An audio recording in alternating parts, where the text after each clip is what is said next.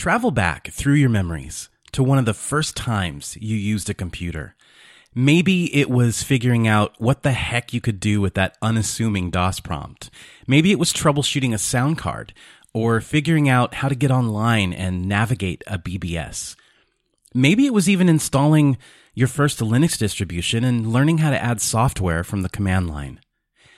So my aunt is a mixed media artist. And several years ago, I taught her some super basic things that we all take for granted. What a right click of the mouse does, how to connect to Wi-Fi, how to use Gmail. I built her a basic website and showed her how to use it. She took those simple lessons and kept digging, kept learning. Now, she's an absolute beast on social media. She's teaching online classes. She has exploded her audience, her art, and her income. Someone who once rejected the need for a computer at all, and now she gets like 3 times the engagement I get on Facebook. I'm not jealous. Seriously though, you never know what doors you're going to swing wide open for people. A helpful tweet, a response to someone having issues in a forum or on Telegram, a link or screenshot showing someone how to overcome the problem they've been wrestling with, linking a guide on how to boot a live USB.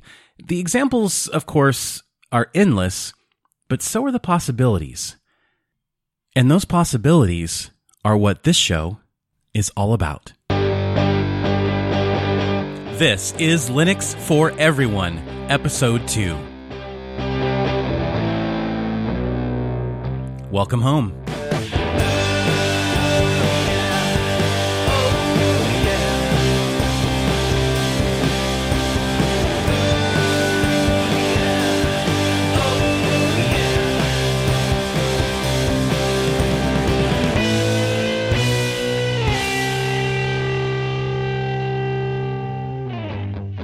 Hey everybody, Jason here.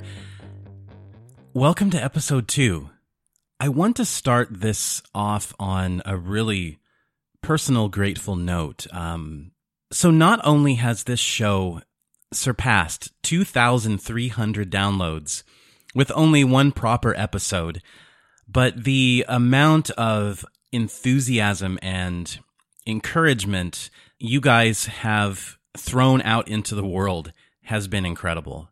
And I just want to say a heartfelt thank you to anyone who has shared the show, listened to the show, engaged with us over at the awesome Linux for Everyone Telegram group, or on Twitter, or via email, or wherever your Linux community and fellow geeks hang out.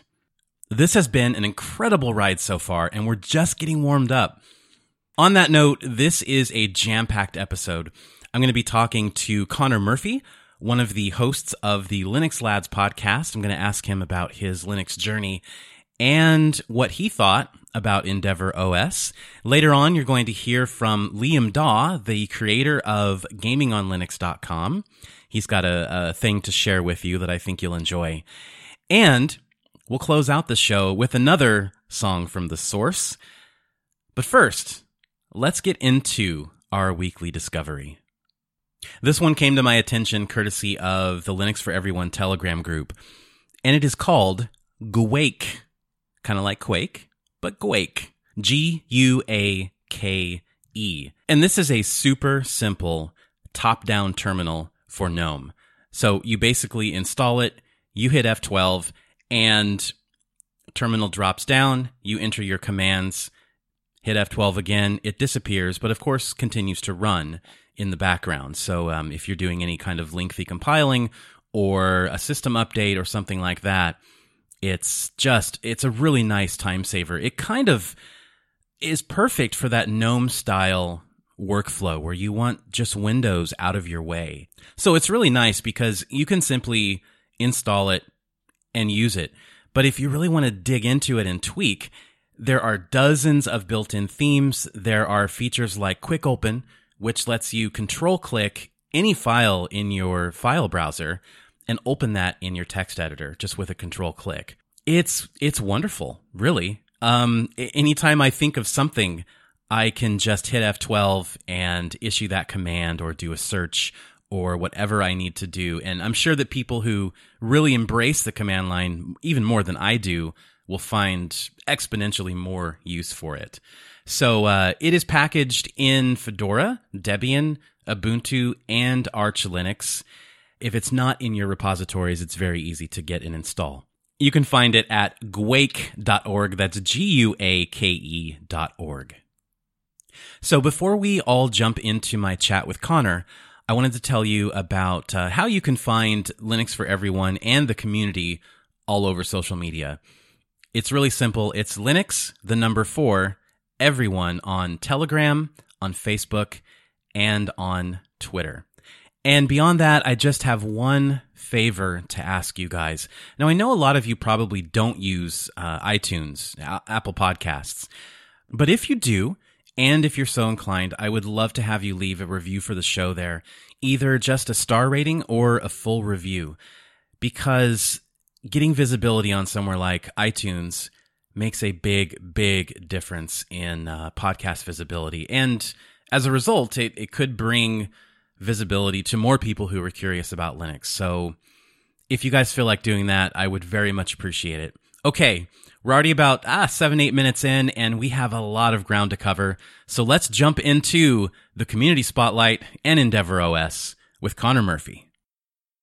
Well, Connor, thank you so much for being my first guest. Secretly, I always wanted to have someone with an Irish accent on the show. So, I mean, to have that scratched off the bucket list already is amazing. No problem at all. And I will do this stereotypical, diddly dee and potatoes. I'm sure there's going to be plenty of requests, and there's probably people in the audience going, yes, he did it! So in addition to chatting with me about EndeavourOS in a few minutes, this also kind of doubles as my first community spotlight.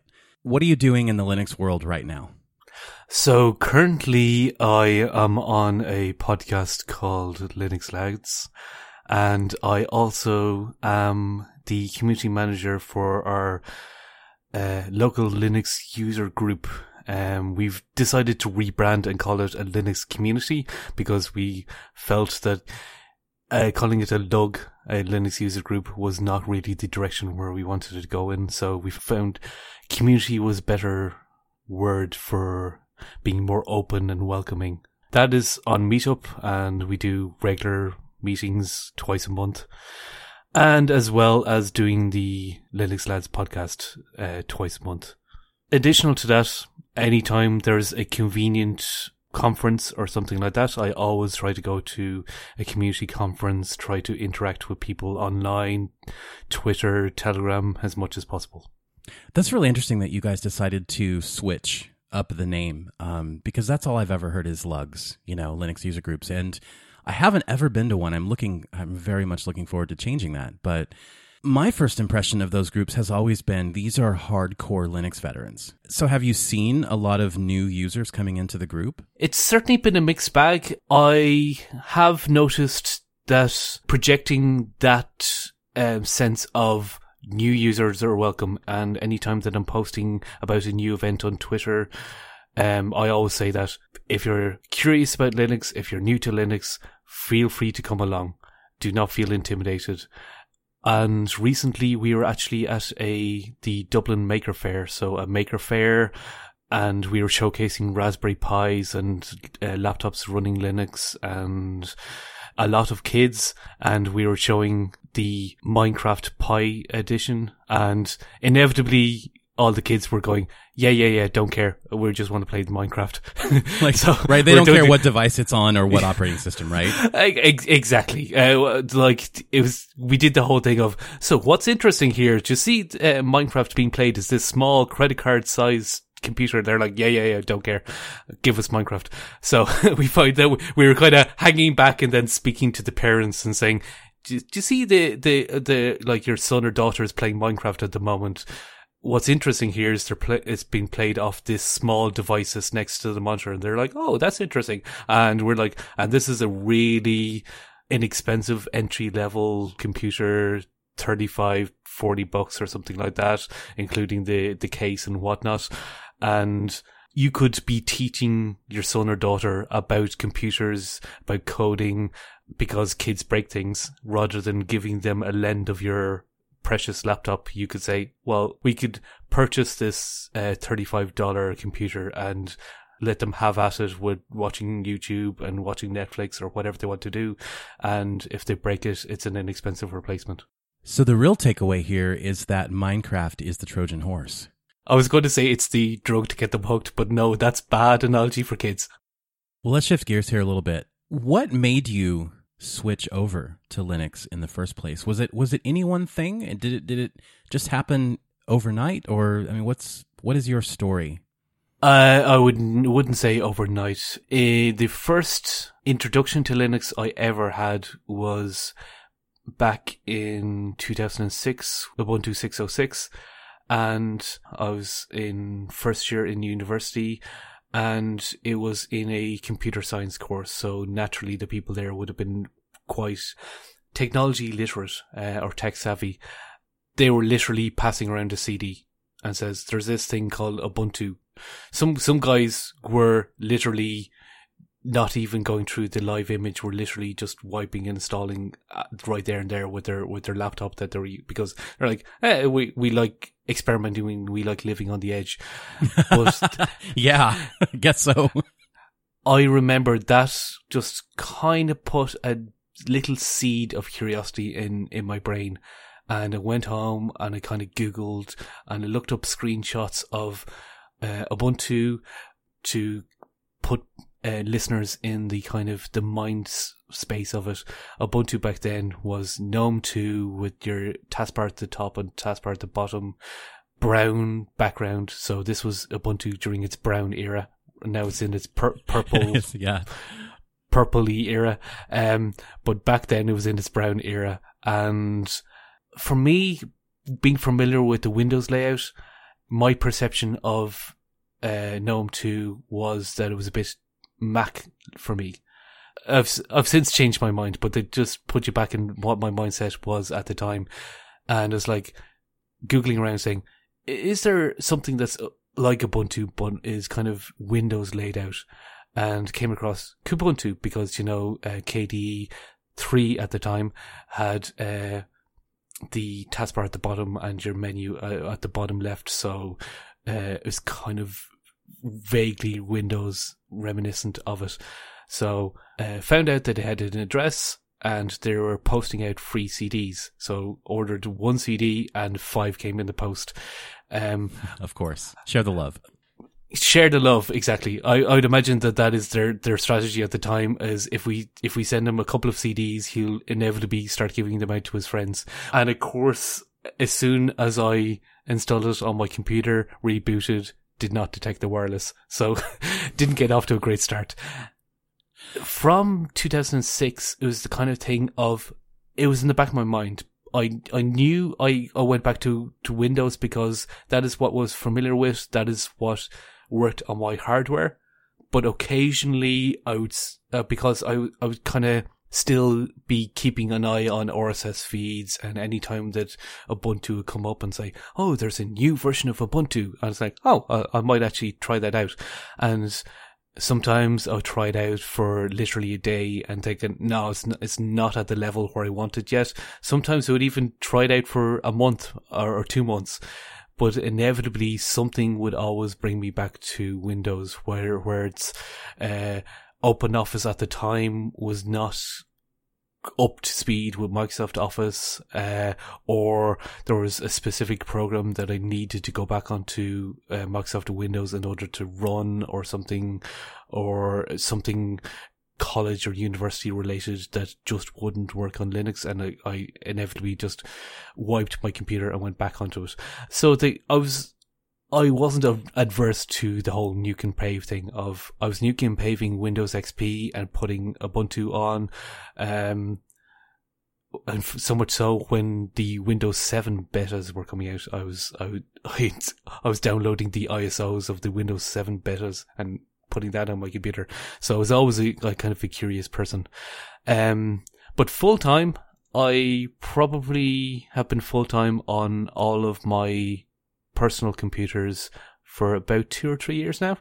So this seed was planted 13 years ago. And there was something within you that made you want to keep coming back to it. Were you looking for an alternative to Windows? Was it something about Windows that was putting you off, or was it just curiosity?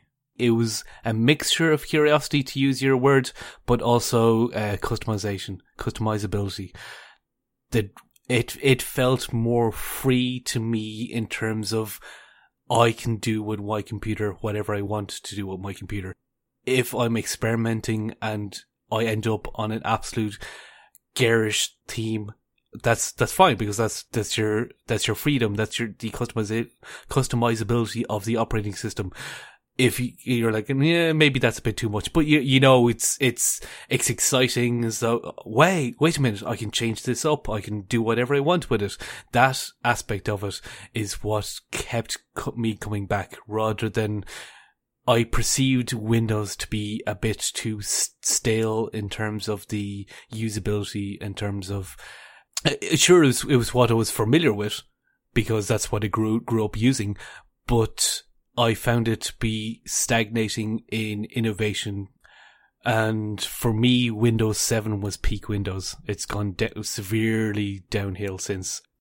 I would also strongly agree with that Windows 7 was peak Windows. You know, Windows 8 was a UI disaster, and of course Windows 10, it's had its problems with updates and telemetry and privacy and all of that. So, well, yours is a very interesting origin story. I really appreciate it, because I'm glad it's interesting. It is, because most people I talk to, it seems to be a conscious decision that they made. I'm done with Windows. And again, that's just my world. That's just my worldview and the people that I'm surrounded by. But it really took you a while to finally make that full-time transition. And I think that's a healthy thing. So it seems like everyone has been talking about Endeavour OS. It is certainly the new hotness, I must say. And when it was announced, it certainly piqued my interest, because I have been an Antergos OS user in the past. It was installed on my personal computer at the time when the Antergos transition was announced, and then when Endeavour OS was announced.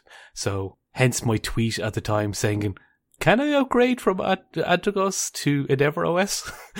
And they helped you out with that, didn't they?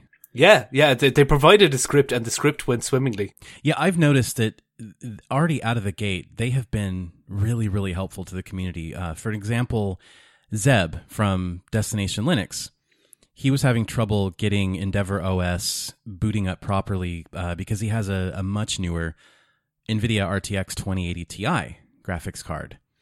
And so one of the devs jumped into the forum and made him a custom ISO to try out, and it worked brilliantly. Now they're going to incorporate that into the next stable, well, don't quote me on that, but one of the next releases of Endeavour OS. That is fantastic to see. The personal attention that they're giving is really a reflection, I think, of what Endeavour OS stands for. Let me give people a little bit of background, just because I know there are a lot of listeners who are fairly new to Linux, and they might be going, what does all this mean? So Antergos was a Linux distribution based on Arch Linux. And it was sort of, correct me if I'm wrong, Connor, but it was sort of meant as an easier gateway into Arch Linux, right? Because it's notoriously one of the most difficult to get installed. It's all command line based. It's very lengthy. It's a very step-by-step process, which gives you complete control over every single driver and package that you're putting on your system. But it's not easy to do. For people who see it as an intellectual challenge, or for people who want the ultimate amount of customization, certainly do install Arch from scratch and go through the Arch user guide, the Arch install guide. It would teach you a lot about the Linux operating system and how things interact with each other, as in, you have to install your desktop environment, you have to install this daemon to get your wireless to work, you have to install this other daemon to get your audio to work. All of that, which is usually handled for you with pretty much any other distribution, your Ubuntus, your Debians, your Fedoras, and so on and so forth. Antergos was this whole thing of, it's very close to vanilla upstream Arch in terms of its packages, but it's just Arch but easy to install. It has a graphical installer. You can tick a box and say, I want access to the AUR, tick a box and say, I don't want Cinnamon, or I want Cinnamon, or I want KDE, tick another box and say, I want access to the AUR, I want access to print support, I want access to accessibility support for people who are visually impaired, and so on. All of that was just really easy. It was just box ticks in the graphical installer. And a few months ago, Antergos closed up shop because it was basically more work than they could handle. And then a few people from that community kind of rose up and said, well, we don't want this community to die and fade away. We want to have something that is that gateway to pure Arch Linux. An interesting thing has happened with Endeavour OS. It's only been out, the stable release has only been out a couple weeks. And you keep seeing people in the press and YouTube and podcasts saying that it is a replacement to Antergos. And even in my Forbes article, I called it a spiritual successor to Antergos. And that was based mainly on a lot of the text that you read when you go to the EndeavourOS.com site. But someone in our Linux for Everyone Telegram group actually said, no, it's not. And calling it a successor or a replacement to Antergos sort of degrades the importance of this as its own Arch distribution with its own identity. How do you feel about that? I would have to certainly would have to agree with that in terms of how Endeavour OS is. Immediately, my perception of Endeavour OS is that there isn't any cross DNA with Antergos, other than the fact that they're both based off Arch, or they're both very close to upstream Arch. There is a rumor that they're going to be providing other desktop environments further down the line, but at the moment, the XFCE image is what we have and what we can make any kind of comments on. And also, they are making decisions based of certain packages. I notice on Endeavour OS, which I have as a live USB on my laptop currently, they have a KDE partition manager rather than using the GNOME partition manager or anything that would be GTK based, which you'd imagine that using XFCE they would like to keep towards the GTK apps as much as possible, but they seem to be making their own decisions, saying, no, we know we're using XFCE, but we believe that this is the best tool for this job. Another key difference is they don't have any kind of GUI, that's graphical user interface, for installing software. They really want to guide you into using the command line for everything. And their wikis back that up and their forums back that up. Yeah, it really does have its own identity. You may laugh, but I noticed that, and then I opened up the command line, and then with a yay command I installed PAMAC, which is the old Antergos graphical user installer, because that is what I'm used to.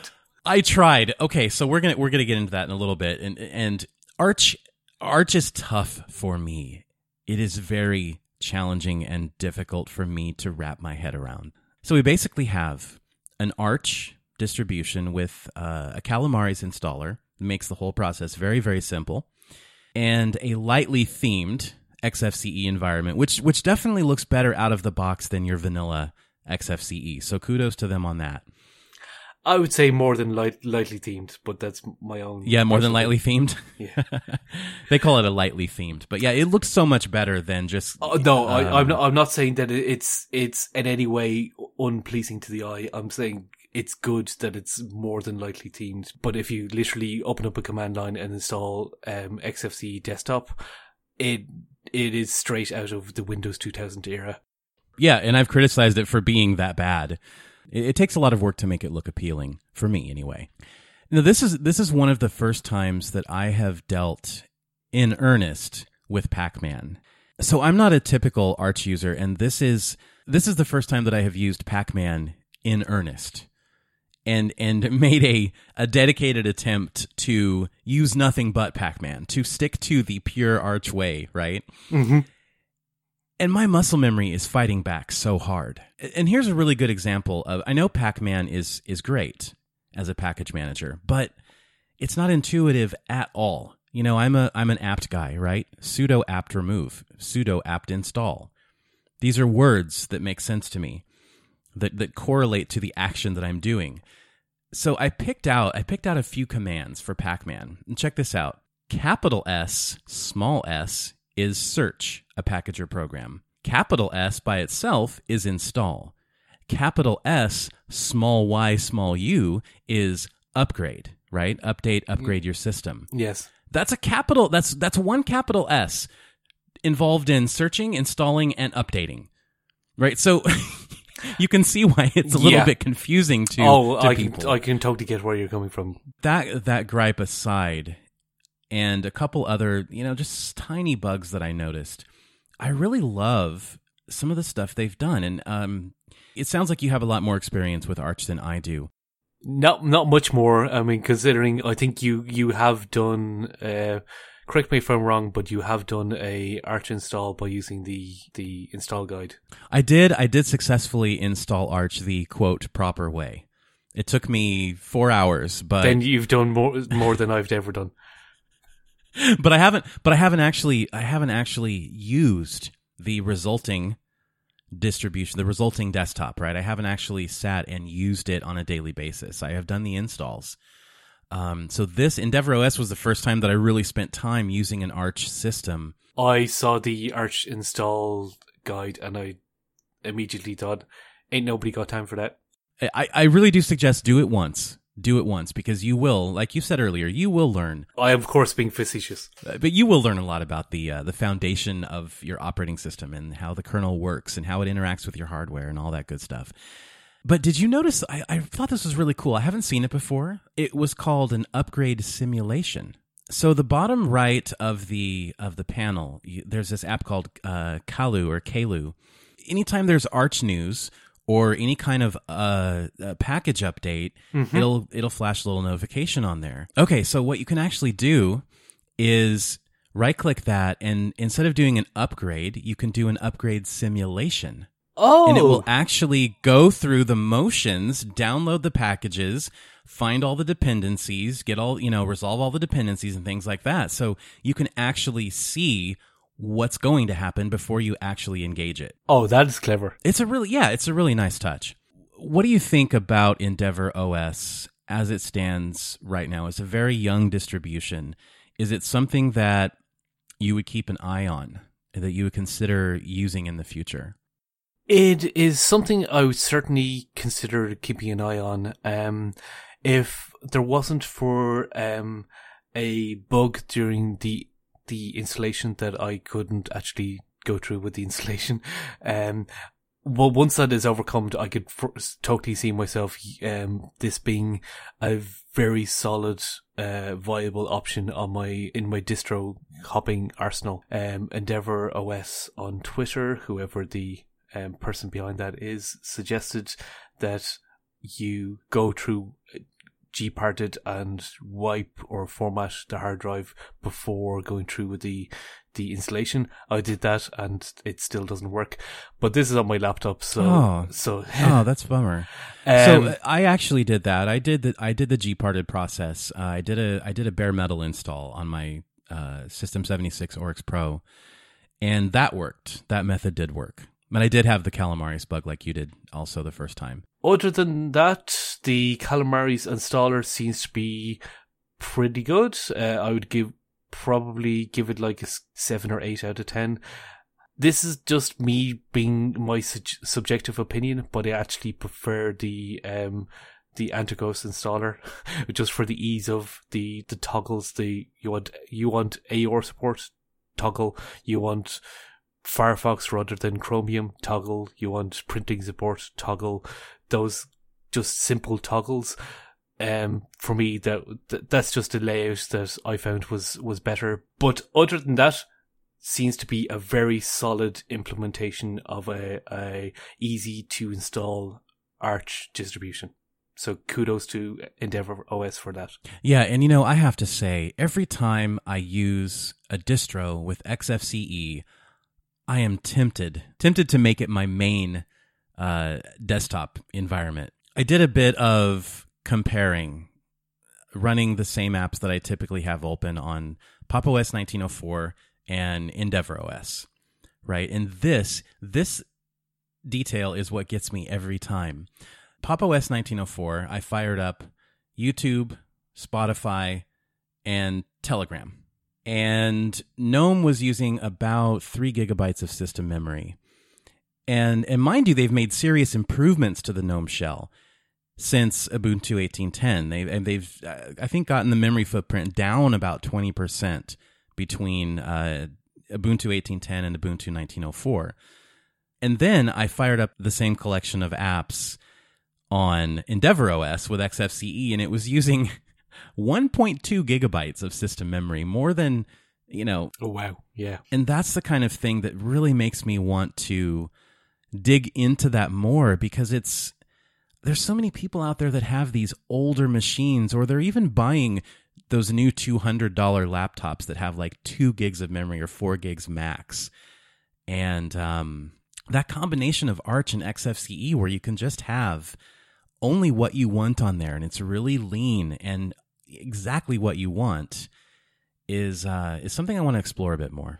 Somebody recently reached out to myself and the other Linux Lads podcast hosts on Twitter and he said he had his second generation i3 with 2 gigabytes of RAM and suggested what Linux distributions he should put on it. And he was saying that Ubuntu was struggling, but that was off a live USB image, so it could have been that it was running off USB 2 or something like that. But the very fact that you're talking about the XFCE was only using about 1 gig of RAM, that's certainly a viable option. So, and that was one of our suggestions, was using Mate or XFCE. But certainly, my impression when launching things in this live image is everything is snappy, everything seems good. Well, anything else that you want to say about Endeavour OS?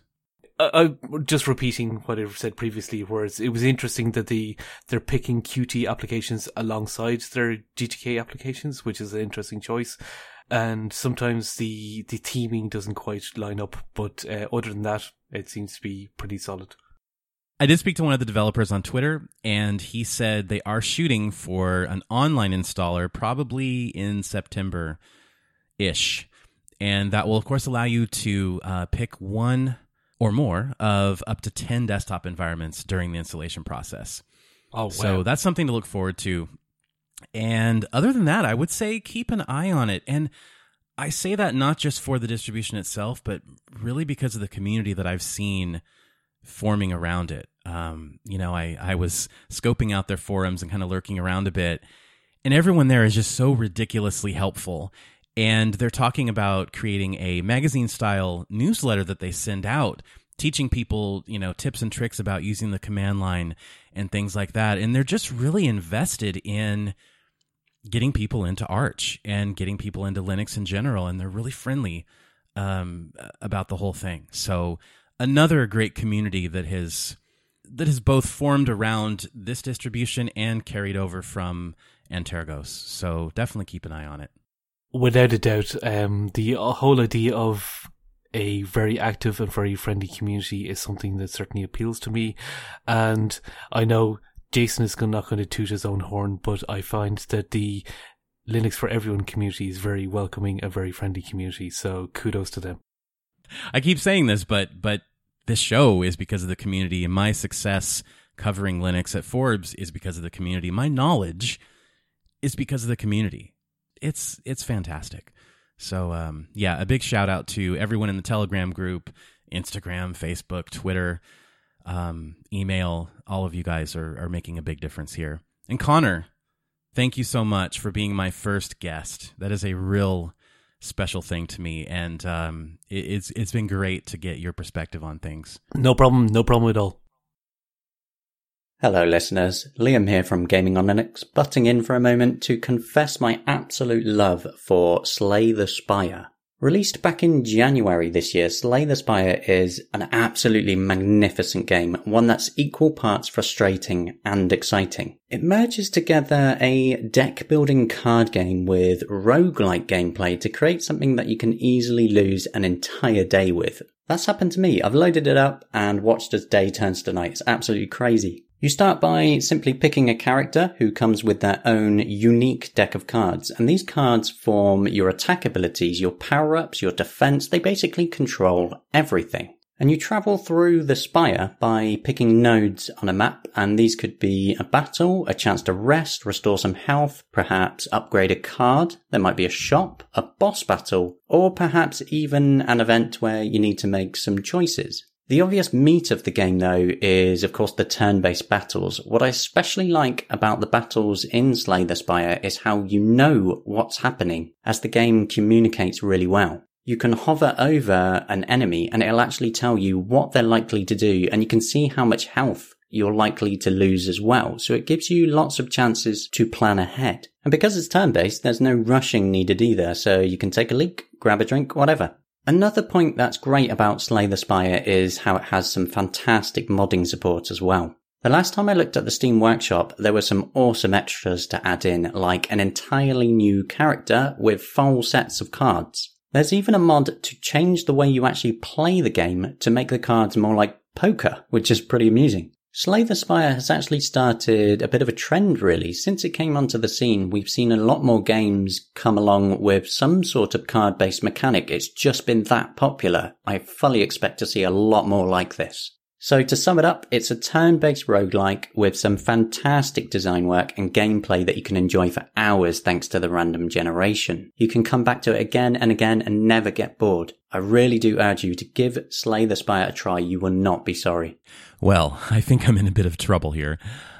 I have always been addicted to card-based games like that, and I think that my 300 plus hours of Magic the Gathering Arena will attest to that. Liam, thank you so much for coming on to the show and introducing us to this amazing sounding game. You can check out Liam at gamingonlinux.com. And seriously, he is a machine. Whether it's covering the hardware stuff, developer interviews, gaming news, benchmarks, if you are interested in any facet of Linux gaming, he's probably got it covered for you. So go check him out. gamingonlinux.com, and on Twitter you can find him at gamingonlinux. And if you want to hear more of this stuff, let me know, because I'd love to have him back on the show. And we are nearing the end of episode 2. I really hope you guys have enjoyed yourselves. I have loved putting this one together. As always, I'm going to take you out with another song from the source, but this time, let's hear an introduction from the artist personally. Ladies and gentlemen, here is Unfa. I'll talk to you on episode 3, and in the meantime, take care, and take care of each other. Hey, thanks for the introduction, Jason. I'm really happy to be here. Some of you might know me from YouTube.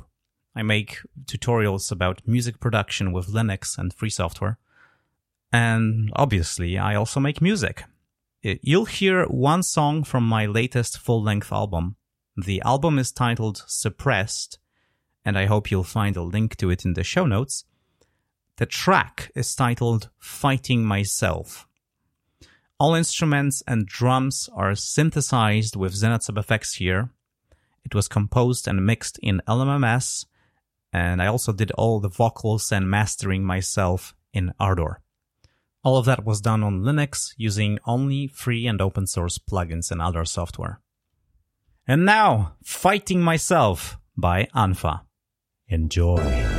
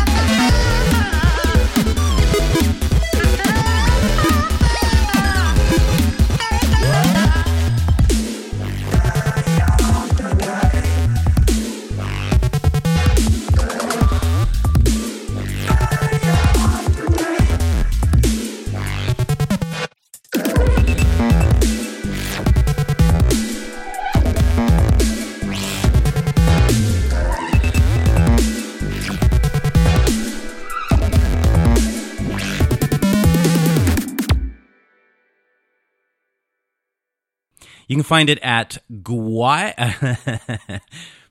yeah.